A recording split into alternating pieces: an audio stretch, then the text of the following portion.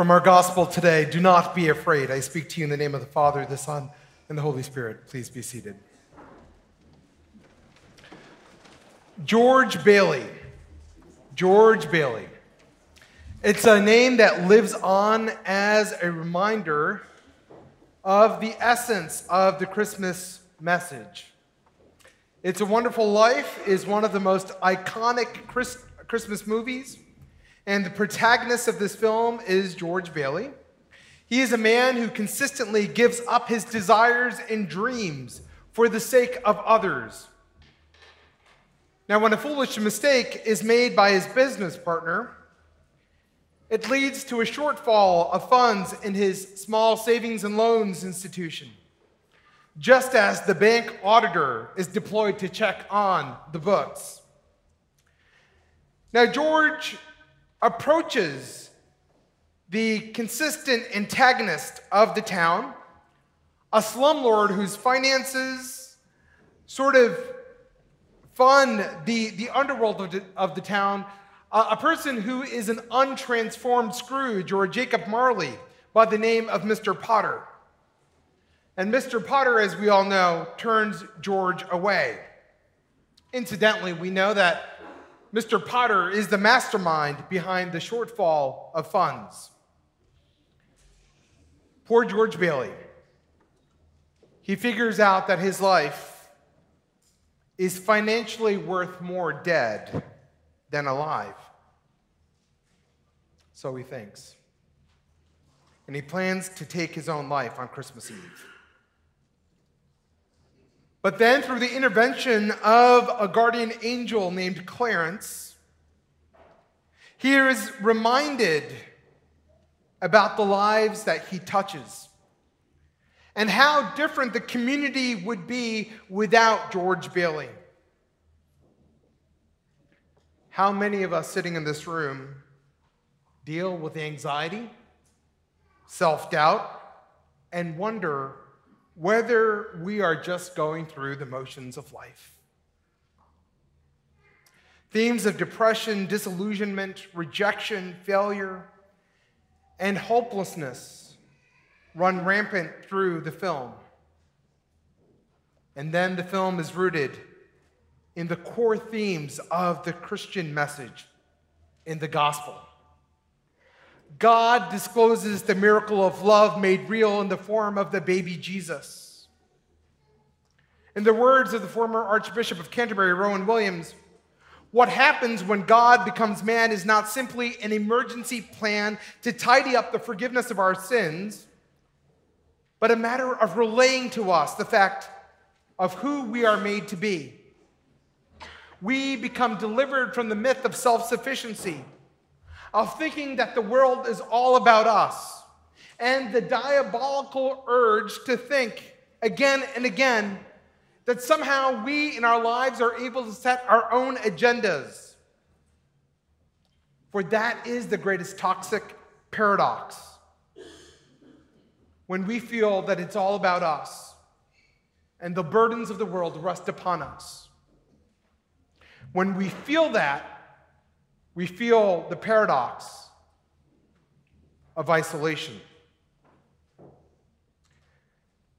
Just like George Bailey is reminded in the movie that he is not alone in the world, Mary and Joseph are not alone in the world.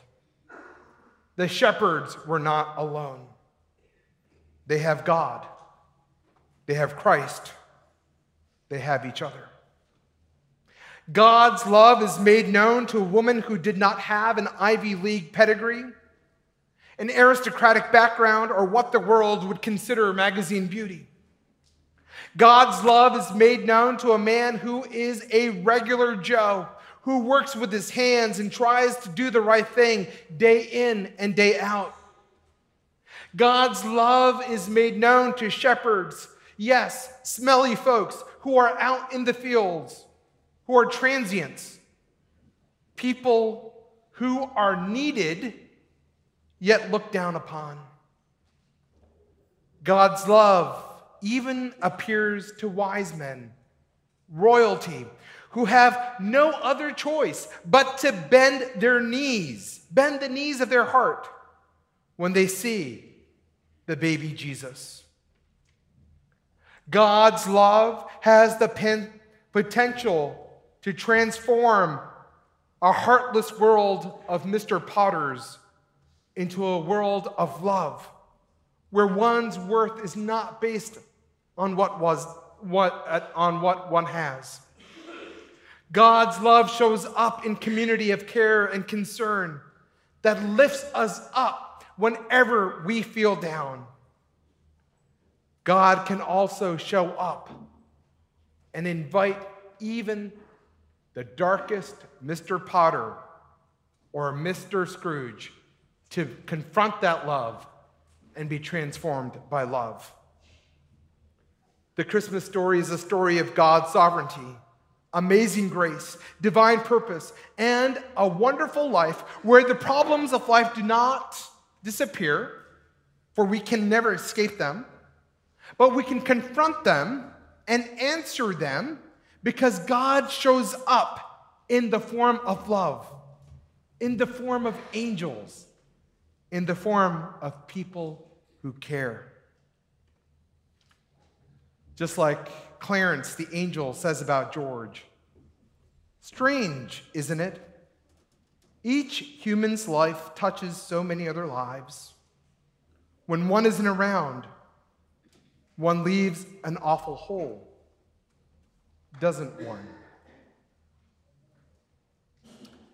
Christmas is about recognizing that love, that despite our circumstances in life, God loves you and me for who we are and calls us to journey with him.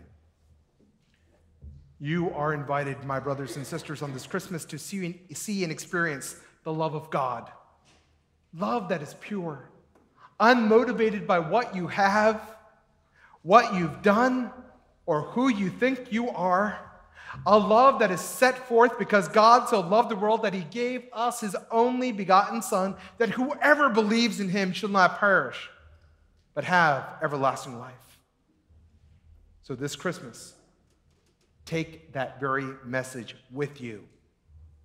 That is your message. Let that message rest and dwell within you. May you live that message, the message that God loves you, in your lives now and forevermore. Amen.